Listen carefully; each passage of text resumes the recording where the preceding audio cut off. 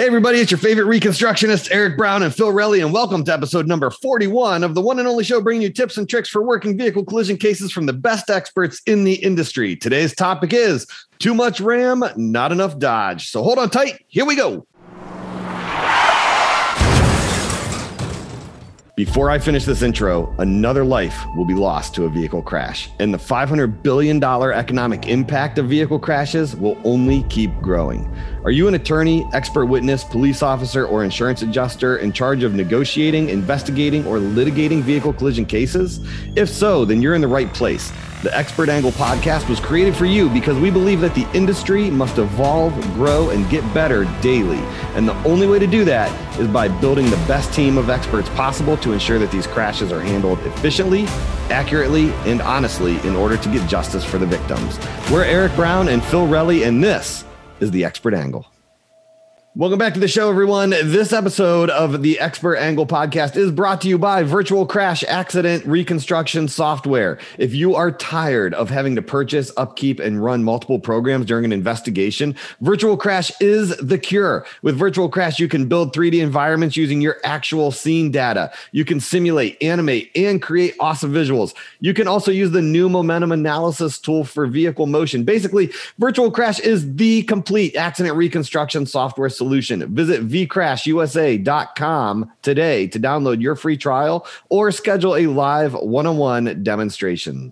Phil, man, here we are, another exciting episode, and we wanted to start off we started off already after our mid-season break, and we wanted to bring back one of our ugliest guests, right? And so we figured we'd bring him back today. So we have Chris Wells joining us again.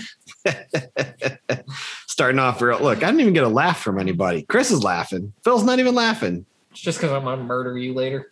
Oh, that's fine. That's fine.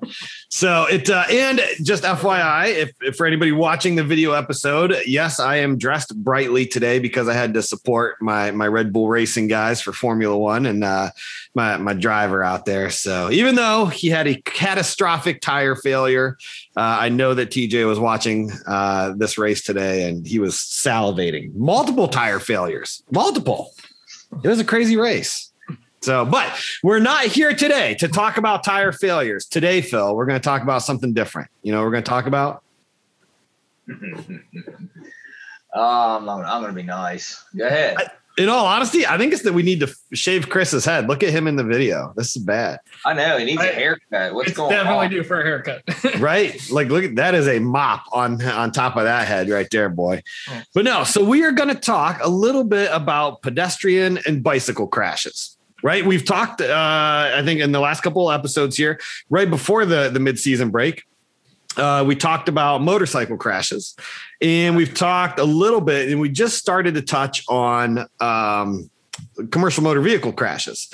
So now I was like, well, let's take another kind of turn in a different direction and talk about pedestrian bicycle crashes because, and I'm going to throw this out there sort of for Chris. Chris, just tell the audience, right? Confirm this for me, that pedestrian and bicycle crashes are incredibly simple. They're just like every other crash and require no specialized training, require nothing extra that you need to look at in these crashes, right? How much did you drink during that race? A little bit. I might have had a little bit. So listen, for anybody listening, we're a shameless plug. We're going to see if we can pick up a sponsor from Jack Daniels. But I had some of that Tennessee apple and it's delicious. So I'm not a huge Jack Daniels fan, but Tennessee apple, they hit it out of the park on that one. So yeah. But so that's kind of the point I wanted to get across, because as we've gone down this series, the theme has sort of been that, okay, you come out of school and you get your recon training, right? And for the attorneys that use, engineers and stuff like that, really anybody like that, you've come out of school, you've done your degree. If you use a reconstructionist, they've gone to the police academy, they've got their very basic education. Engineers and police officers then go to recon training. Okay. And you pick up, a couple hours here and there on doing some car crashes, and you get general knowledge when it comes to pedestrians. But is that enough knowledge to go out and successfully and confidently recon pedestrian bicycle crashes? I think we need to ask there's about 5 people I'd like to get on the phone right now and ask them that, because I'm pretty sure their response is going to be, yup. right. That's and you're right. That's the theme that we've been seeing lately. I think they would tell us that you don't need any additional schooling to recon pedestrian bicycle crashes, and I mean it comes through. It does, but no. So I brought Chris on because he is one of our bicycle pedestrian crash experts. He's gone through not only reconstruction training, but then has done advanced pedestrian bicycle training. Yeah. Yep. Amazing commentary there, Donnie. Wait a Jesus. It's like pulling teeth trying to get people to talk on this podcast. So, well, I mean, like we've done a lot with the pedestrian, with our crash test dummy Ryan, hitting him and seeing what different things happen. Because I mean, we've seen him contort in ways we didn't really expect him to do. Yeah, when we've hit him. Yeah, well, and so let's just break it down super simple here, right? Unfortunately, when you have a pedestrian crash, right, I think what separates them from vehicle crashes is one, that you're introducing a few different elements. Every pedestrian crash, for the most part, I would say, is some type of airborne event. Yeah. Yeah. I mean, the pedestrian's not staying on the ground. Right. So it's super rare. Right. So you're dealing with airborne motion. Plus then you have some different drag factors because you're not necessarily dealing with just tires on the ground. Now you're dealing with either tumbling or sliding bodies on the ground. Right. Yeah. But then you also have the car component. Well, and even there with the bodies on the ground, especially where we live, we have winter, summer. So you can have somebody in a full snowsuit get hit. They go tumbling. It's going to be a different drag factor for the body than the guy shirtless and flip-flops walking down the street in the middle of summer. So you got to take those things into account. Listen, just because I blew out my flip-flop. Right. No, nobody wants to sing Jimmy Buffett. No. I was going to break into song. Phil's shaking his head. And that's when everybody left the podcast. It's all right. We'll dub it in. But no, I don't know. So, for me, and I tell most people this, but I don't love, like, I don't enjoy pedestrian bicycle crashes like I do motorcycles. Like, motorcycles are my favorite. Right. And, but surprisingly, I'll take a motorcycle any day over a bicycle crash. See, and I'm the opposite. I'll take the bicycle over the motorcycle, but it's what we're comfortable with. I like to ride bikes. You like to ride motorcycles. I've got the specialized training in the bicycles, and I like the pedestrian bicycles because they're more of a scavenger hunt. Because when you're dealing with the car to bicycle, you have dead set. This 100% where my area of impact is. Well, you don't have that with pedestrians or bicycles. Every now and then you get the theory of, well, look for the shoe mark. Phil, you ever find a shoe mark on a pedestrian crash? Never found a shoe mark. Eric? Nope. I've seen a picture of one. Yeah. I have one. Well, I actually have 2 crashes. One with an actual shoe mark and one where they just walked through like recently done concrete and it had the dust on it. Oh, okay. And you watch the dust footprints and you watch where the last one happened and his foot started leaving the ground. I'd say now me and you have been out on some scenes, and this is one of the things that makes Ohio and Pennsylvania and stuff like that, I think, a better state to investigate pedestrian crashes is the snow. Yes. Because obviously it's super easy to tell where a pedestrian's coming from, how they're walking, the length of their stride, the whole nine, because we get footsteps in snow. And then all of a sudden, boop, footsteps stop. Yeah. And tire marks start. So, hopefully. Right. But I would say bicycle and pedestrian crashes present some problems that I think a lot of other crashes don't present. Yeah. The main one being lack of evidence. You have lack of evidence. And the biggest thing I think we have is 9 times out of 10, your evidence has been moved before anybody even gets there. Because you always get those courteous people who are like, I got to get the bike out of the middle of the road, or I need to move the person off the road. And it's like, don't touch things, guys. I get you're trying to help, but just help them. Like, move them if you have to, but if you can treat where they are, treat where they are. Yeah. Or in the case of, God forbid, when when police officers get struck, everybody wants to pick up their hat and bring it to you. Like they're like, well, here's this hat. And it's like, well, thanks. Go put it back. Yeah. Exactly where you found it. Yeah. I don't need it here. I need it where it was. Yeah. But I don't know, Phil. I mean, what do you think when you work pedestrian crashes? You're more of a truck guy. So do you, I don't know. I like trucks and motorcycles. Yeah. Right. See, and that's, I mean, like, I've got no problem working pedestrian bike crashes. I just don't enjoy them. I think for me, and this may just come down to curriculum issue, but everybody can agree it's kind of a non-event from the sake or from the stance of it's a non-event for the car from the stance of pedestrian strikes don't typically change speed on the car. It would take quite a bit to do that, and I think that's where the problem lies right there, because I think a lot of investigators, knowing that, they just kind of negate the whole pedestrian component of it and strictly look at, if I can find area of impact or determine area of impact, and I know where final rest is at, and the driver said, they didn't slam on their brakes, they did da-da-da-da, that's all they solve out. And that may not be right, just arbitrarily not considering the pedestrian component of it, I think, is a flawed approach. It's the path of least resistance, but it's not a complete investigation. You have to analyze the pedestrian and compare it to the car. And there's things, know as well as I do, the pedestrian doesn't take all of the speed from the car. It's only a percentage of it. So, man, Phil just you stole one of my segments I was going to bring up during this podcast. Thank you very much. Brought to you today by Phil Relly. Yeah, and we're out. So, I mean, there's a lot of people, and I've heard people say this, the whole, the pedestrian got struck, but really, we just got to figure out where the area of impact is, because it's a non-issue for the car. That doesn't mean you forget about the pedestrian. Now, I just want to say, you say it's a non-issue for the car, but what if you have like a sumo wrestler versus that Urkel mobile from Family Matters? Remember back in the day? And that's why I said it was going to take a lot, but I didn't want to be that person. So I appreciate you being that person. Yeah. No worries. Because why do we have to hit sumo wrestlers? Well, I know. Yeah. I mean, now, in all fairness, I don't see them crossing the road too often.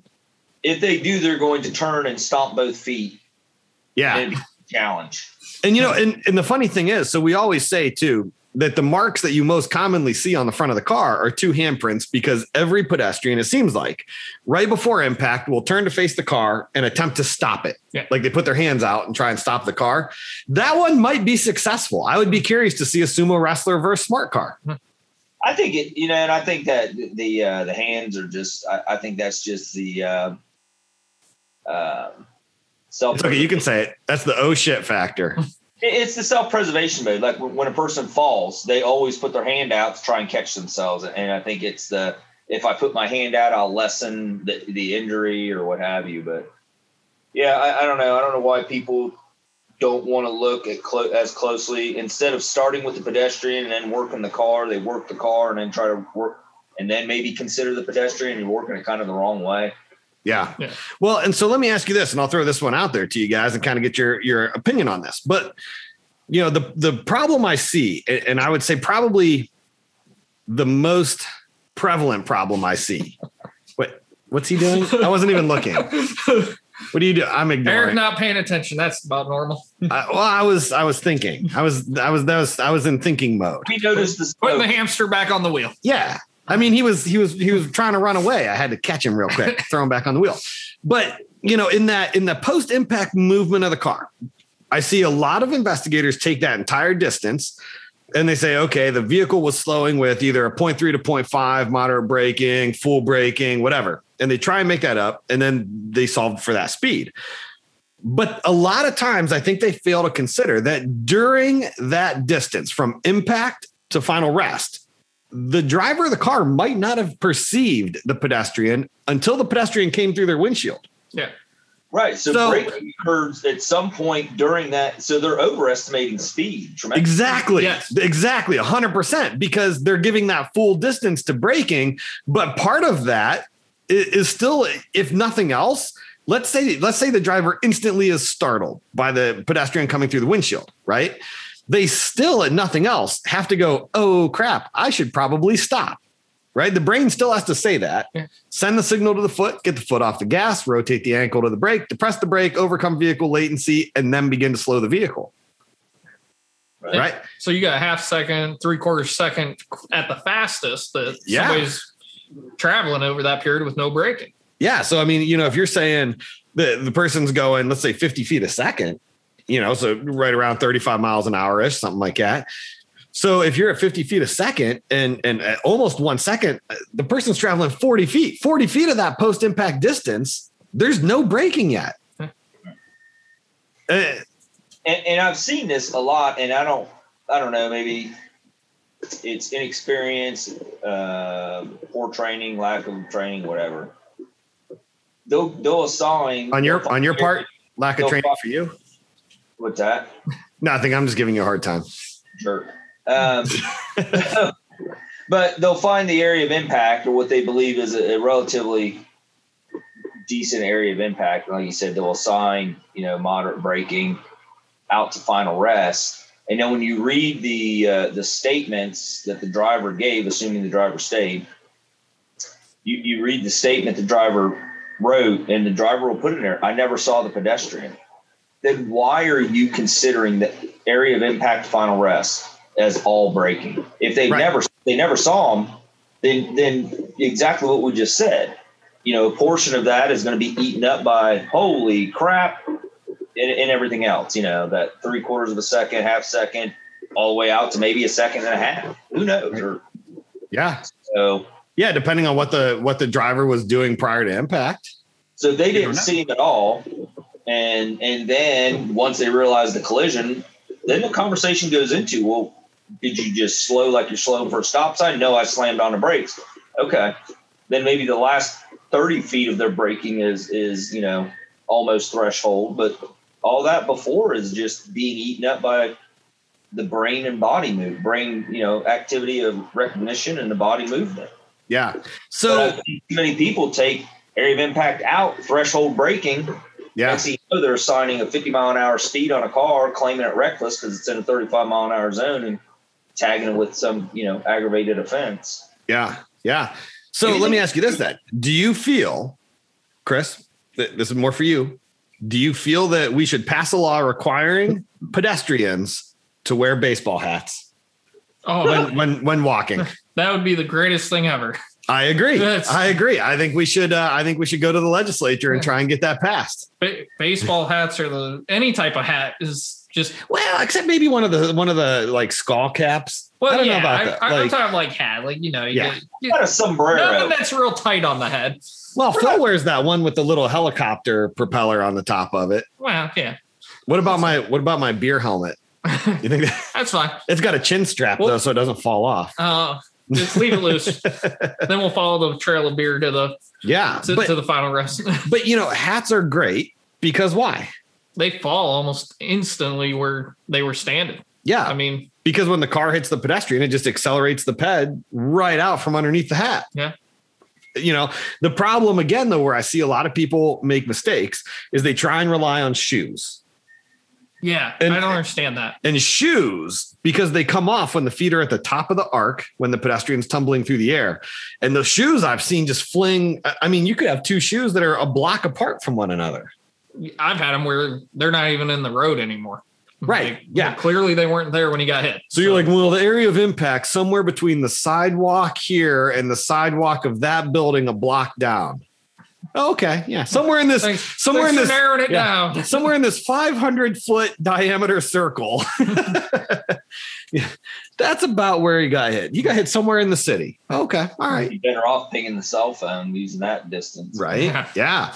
So yeah, shoes, incredibly unreliable. I think if you're an attorney and you're seeing reports come across your desk and somebody's using shoes, I'd be a little leery of that one. Yeah. might have some questions. The other one too that I see a lot, and I'd be interested to get your guys' opinion on this, but I see a lot of experts also say, well, this is where I think the pedestrian was struck, especially when like a car kind of sideswipes a pedestrian and they go down the driver or passenger side and break the mirror off. And they say, well, the mirror fell here. This is where the mirror is at. So this is about where impact was. But my take on that is, if the car is traveling down the road, again, 50 feet a second, right? How fast is the mirror traveling down the road? 50 feet a second. Right. So if it hits a pedestrian and breaks off, how fast is the mirror continuing to travel? Right. Yeah. And so where the mirror comes to final rest, I believe is going to be further down the road than where impact happened, which is actually going to shorten your distance of post-impact movement. But I see it all the time. Like all the time. I mean, on almost every report I look at, I see that. And it's crazy. That's one I just do not understand. But well, and again, it's just because, and I think it just goes to lack of training. The concern I have, and I've had for a long time, and this will probably piss some people off, but I really don't care today for some reason. No, Phil's feeling feisty. It's Feisty Phil Friday. On a Wednesday. People leave Reconstruction class and they get their certificate, and on the back of it, it must have a cape attached to it that you just peel off and tie it on. And, and they go out and believe that they can reconstruct everything on the planet. Plane crash, rocket crashes, freaking speedboat crashes, whatever the case may be. And they will try their best. But the problem is you guys know just as well as I do, the reconstruction block of training gives you, some areas are very, very, very detailed, and some of them are very, very just surface scratching. Mm-hmm. But people will go out and get into these pedestrian cases and just, oh yeah, I got no problem. I can do a pedestrian case. Can you? I mean, it's really outside of their wheelhouse at that point because they haven't got the additional training and they need it. So they don't think past the obvious, like you just said with the mirror. That's a great example. And you see it all. Here's the area of impact. I've had a number of people tell me that. And you just kind of, really?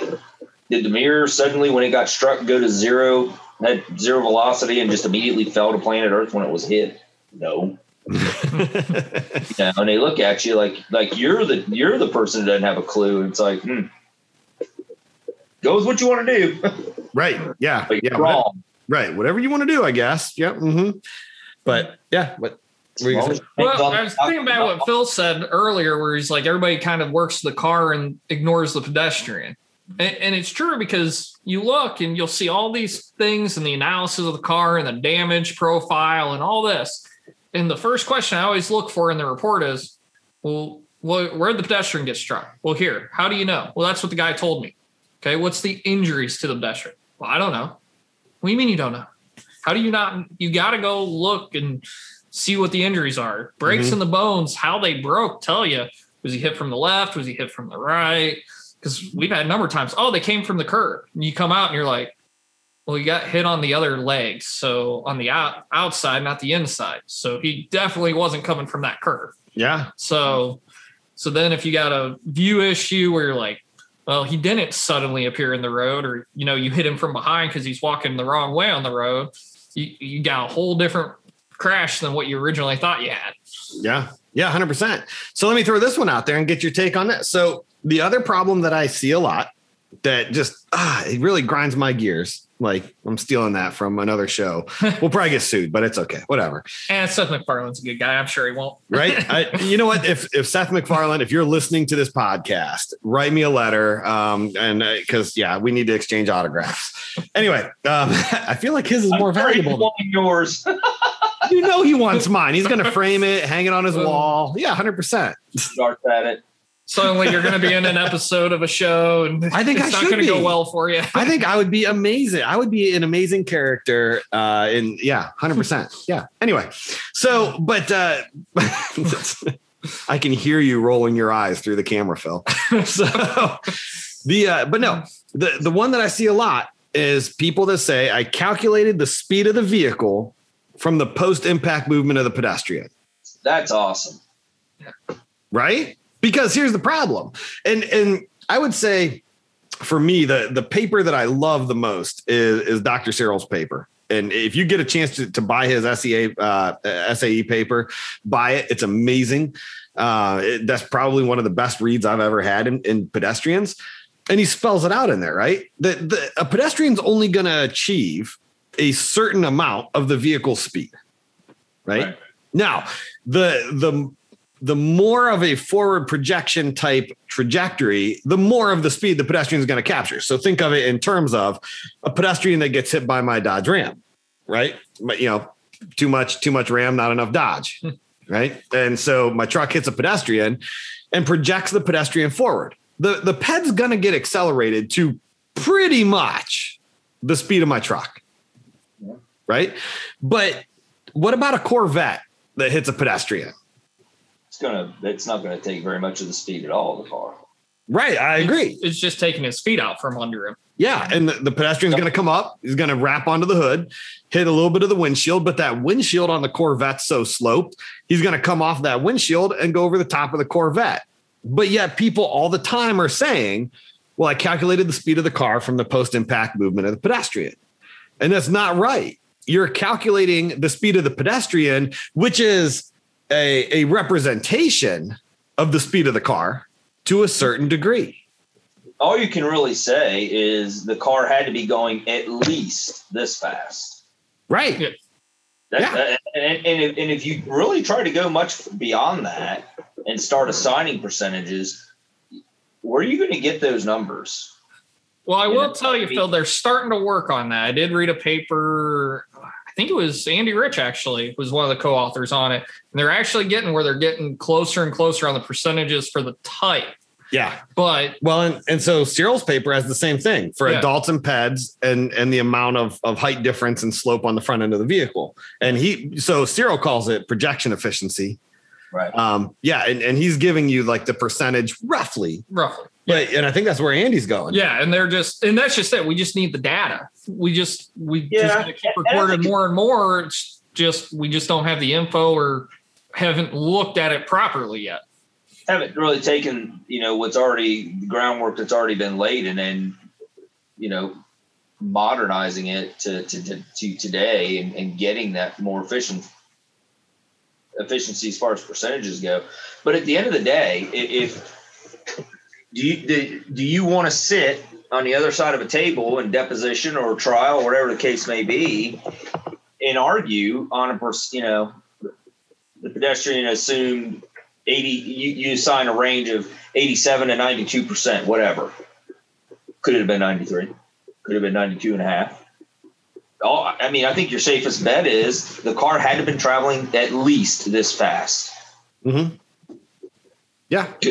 Obviously it could have been going faster. How much faster? I don't really give a shit. Right.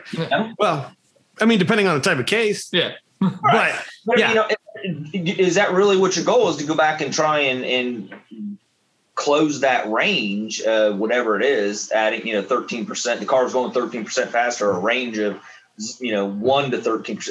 Does it really matter? Right. Yeah. And especially when you see speeds that they're like, well, the pedestrian was going 50 in a 25. So therefore the car had to be traveling at least 50 in the 25. Okay. Do we really need to tighten up the range? Or, your dude's still 25 miles an hour over the speed limit and he was drunk and had no driver's license. Right. Because at the end of the day, I guess you got to look at obviously what your scope is of your investigation.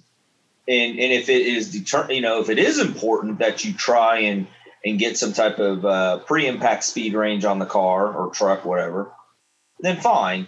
But you need to be very careful with that. And you need to exercise some really good restraint on the percentage range you're going to use, because I promise you are going to have to defend that to the nth degree, because it's very wishy-washy, whereas the had to have been going at least this fast. That's pretty scientific based. It's been analyzed, it's been studied. There's formula. All that's super dependable. And especially when you say, okay, look, I did the speed of the pedestrian. I got 35 miles an hour. meaning the car had to be at least traveling that fast in order to accelerate the pedestrian to that. I then did, a brake to stop based on the skid marks at the scene or whatever, and I got 43 miles an hour. Okay, well, those numbers jive because the car's speed should be higher than the speed picked up by the pedestrian. Absolutely. But I see a lot of people freak out about that. And they're like, well, they don't match. They shouldn't match. No. And if you don't have skid marks, that's where it becomes even more dangerous to start going after that additional percentage that the pedestrian didn't get accelerated. You know what I mean? That missing percentage. Yep. But you'll see people that, and you and I have seen it. We've all three seen it where, I calculated the speed of the pedestrian, that it was accelerated at 32 miles an hour. And I did the braking of the car to stop, and I calculated 31.7. Right. So the pedestrian, those two are consistent with one another, blah, blah, blah. Well, okay. Right. I mean, it's a problem. Right. Yeah. They shouldn't be. They really shouldn't, and not cars. Yeah. And actually it was funny because I had somebody bring up to me, we had, oh my God, how long ago was that when our pedestrian stepped out in front of the semi? That had to have been 8 years ago, 9 years ago. Nah, less than that. 7. Oh, wait, on 77th? Yeah. Oh, no, longer than that. Yeah. 10 to 12. Okay. So I had somebody argue with me on that. And they're like, well, a semi would be a forward projection of the pedestrian. Therefore, the pedestrian would have attained 100% of the semi speed. The problem is the pedestrian went in 50 different directions. Mm-hmm. That's like sticking an M80 in a watermelon and lighting it. Right. Yeah. Exactly. And that was the problem is I'm like, I don't think the pedestrian did pick up. No. Like, I think it picked up a very low percentage of the semi speed, actually, And you're going to run into that situation. And those are tough situations because, I mean, you just got such a huge, obviously a compact car and a pedestrian, there's a huge weight, disparity between the two. But the higher that weight disparity increases, it gets to the point where it's not going to accelerate because that pedestrian is going to explode the pedestrian. Yeah. And that's why, I don't know, I guess I'm kind of sick, but we'll drive up the road and you'll see the deer down here. In case anybody hasn't seen knows what a deer is, look it up. But you'll drive along the road and you'll see during the fall and winter and you'll see, deer laying on the side of the road where they've been struck by motor vehicles. And then you'll just see the ginormous maroonish red blob right in the center of the highway. And it's like, yep, semi got that one. Yeah. Because it's just obliterated. But that's what, the more that weight disparity stretches out and it just gets to the point where that's what's going to happen. And those are challenging. That all you can do is work the vehicle. Yeah. And that one's going to be one of the ones where you have to be asking the right questions to the driver. I mean, you really got to dig into what type of braking, how hard, da-da-da-da-da. And this one here for pedestrian impact, CDR data. How reliable are we talking? Believe it or not, older CDRs, better because their threshold was way lower. They were like a half mile an hour. So a pedestrian strike would register. The new ones, unless they have pedestrian monitoring on it, you aren't even going to see the thing. You mean like the read zeros? Yeah, like the safety hoods. From Toyota safety hoods that pop up, and but if you don't have that, you're not seeing anything on the CDR. I'd love to see. Speaking of CDRs, I would love to see Cadillacs. Is it the WRX that has the nighttime? Yeah, it's like a WRX is a Subaru there, homie. Or is it SR? What model is it of the Cadillac that actually has the night vision where it can see the pedestrian out in the dark? Wasn't that not the CTSV? Was that the ATS? I'm not sure. It's the newer one, but it'd be interesting to see if you had one of those that was involved in a pedestrian collision. Did that even make? I wonder. Did that even make it to production? Like I know I saw a commercial for it, but then I never saw anything more of it. So I don't know if they scrapped that program or. I don't know. That would be a neat CDR to see, even if you could test it. You know what I mean? Put Ryan out there in the roadway. Let the advanced for any of you guys listening that don't know, Ryan is our crash dummy. Like we're not really hitting He's off on Mondays and Tuesdays, but he's been here. It's kind of like Buster from Mythbusters. Yeah, Ryan's our college intern. You're like, listen, bro, you just got to pay your dues. We all did it. Yeah, it explains a lot. But coming up with anti-hazing, so we can't do that. Yeah. All right. So let me throw this out there then. So we talked a lot about, I think, some of the challenges that are presented from pedestrian crashes. And we've given you guys, I think, a lot of the key areas that a lot of investigators go wrong. So if you are an investigator, you know what areas to avoid. If you're an attorney listening to this, you know what to kind of check for in the report. And if you see any of these issues, at least ask your investigator about it. Yeah. And just tell them, hey, listen, let's have a conversation about this and explain to me why, you feel that the car's speed and the pedestrian speed should be the exact same. Yeah. Because, and maybe there, I'm never going to rule out and say that there's never going to be a scenario where they're not. There may be. And so if your investigator is like, oh, well, this is why, and it makes sense. Okay, no worries. But you really need, as the investigator, you need to really dig into what is the pedestrian doing. That's part of it too. And obviously that's going to be probably relying on witnesses or even maybe your driver. But you could have, that low, just your Honda Civic or Accord or Corolla or Toyota Corolla, whatever, that strikes a pedestrian. It's a forward projection and it gets 100%. Okay, was the pedestrian leaning over? Did they kneel down? I mean, we had one, Eric, that's exactly what happened. Well, I thought yours was sitting. Well, weren't they sitting on the roadway? That one was, yeah. That one was sitting. We're not going to go there. So even though the vehicle was a relatively low front end vehicle, that would have been a wrap. Had the pedestrian been standing, it would have been a wrap trajectory. You ended up with a forward projection, and actually not even so much a forward projection as just kind of a knock them over and just run them over and drag them down the road, which would be very common. In a if you get a shorter person that gets hit by a higher profile vehicle, you think about your 3/4 ton, 1 ton trucks, maybe raised up, have bigger wheels and tires on, stuff like that. I mean, it's not as simple as what a lot of people think, and it's going back to that training. When you take your basic 1 through 4, it just gets you close. It doesn't get you where you need to be. So be very careful. Yep. You aren't taking the advanced training like Chris and others have taken. Yeah. Yeah, because like you were saying with the height, you'll see people try to run a juvenile pedestrian crash the same as an adult, and you're like, you can't do it. One, I'm not going to treat a kid coming out the same as an adult coming out, especially depending on their age, because they don't know. They're not going to be hesitant or have that fear. They're just going to go, and you got to kind of account for some of those changes. Yeah. This is a good time to be talking about this because here we are coming in the summer. We're in summertime now. Kids are out of school.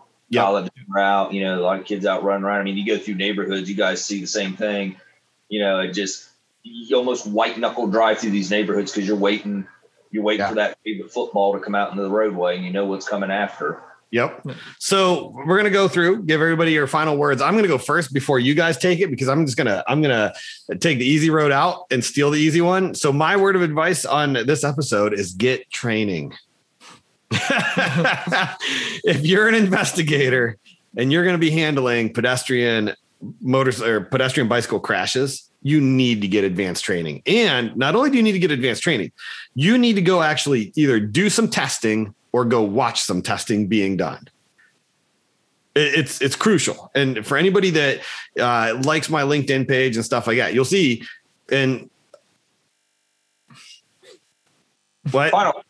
You just keep adding to like. No. This is all the same one. It's get training and watch the testing. But I'm just adding too. I mean, if you watch any of my, I swear to God, I'm going to break those fingers off. And so if you watch any of the videos that I post from our trainings, we hit our crash dummy a lot with cars because there's so much you can learn from it. And so you make sure you take advantage of that. But if you notice and you went back and looked at your video. No, it's not your term yet. And you hit Ryan a number of times in all different ways with the same style of approach, the same, you know, and every single time, I guarantee you, his movement was different. Yeah. Mm-hmm. Yep. Mm-hmm. Yep. So yeah, it's an interesting field, and you can't stop learning. Like you got to keep going. So Chris, we're going to give you the last word. So I'm going to give Phil the second easiest one to go. And look, he's stumped. Well, no, I mean, Eric went with the path of least resistance. Yeah. So listen, I'm reeling from my loss today because my driver lost the race. He had a tire blowout. I guess my final thought would be take your time. If you're investigating one of these, whether it's in the law enforcement side or on the civil side, take your time and ask as many questions as you can possibly ask from everybody who heard or saw anything. It's not just important to only find area of impact and work from there, but you need to find out what was the pedestrian doing. Were they running? Were they walking? Did they drop something and pick it up? Because that's going to change. You know, if you don't ask and you treat it as a wrap and then find out later on that they were bent over because they dropped their phone and picking it up, totally different investigation. So, you know, obviously get the training so you don't end up like Eric. And then but ask questions, you know, take your time, because these are, it's easy to mess up any investigation, but boy, pedestrians you can go sideways real quick. Yep. All right, Chris, what do you got for it? Lay it on here, because you're the expert. So the biggest thing, and it goes back to build on Phil, is don't fixate. Don't fixate on one aspect of the crash. Don't just look at the car and go, I got the car, they didn't move it, I'm good. Look at the pedestrian. Look at the witnesses. Talk to people.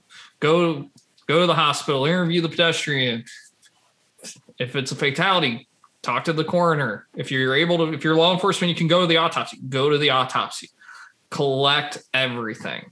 If you think you've got it worked out, you're going to be well surprised and on your heels later on, because somebody's going to come up with something you didn't think of because you didn't. You just focused on that one aspect.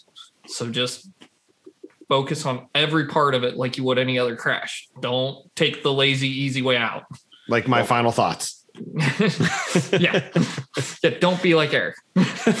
Wow, man. You guys all of a sudden are just turning on me today. Well, that's going to wrap it up for the day, guys. As always, if you have a case that you want us to review for free, or you just want to connect with us, jump on over to crashtechreconstruction.com. Also, remember to follow us on Facebook at Crash Tech, the Expert Angle Podcast. Make sure you subscribe to our show and leave us a review on your favorite podcast platform, and subscribe to our YouTube channel, Crash Tech Reconstruction Services. And finally, remember to always leave your accident victims better off than you found them, because at the end of the day, everything we do is for them.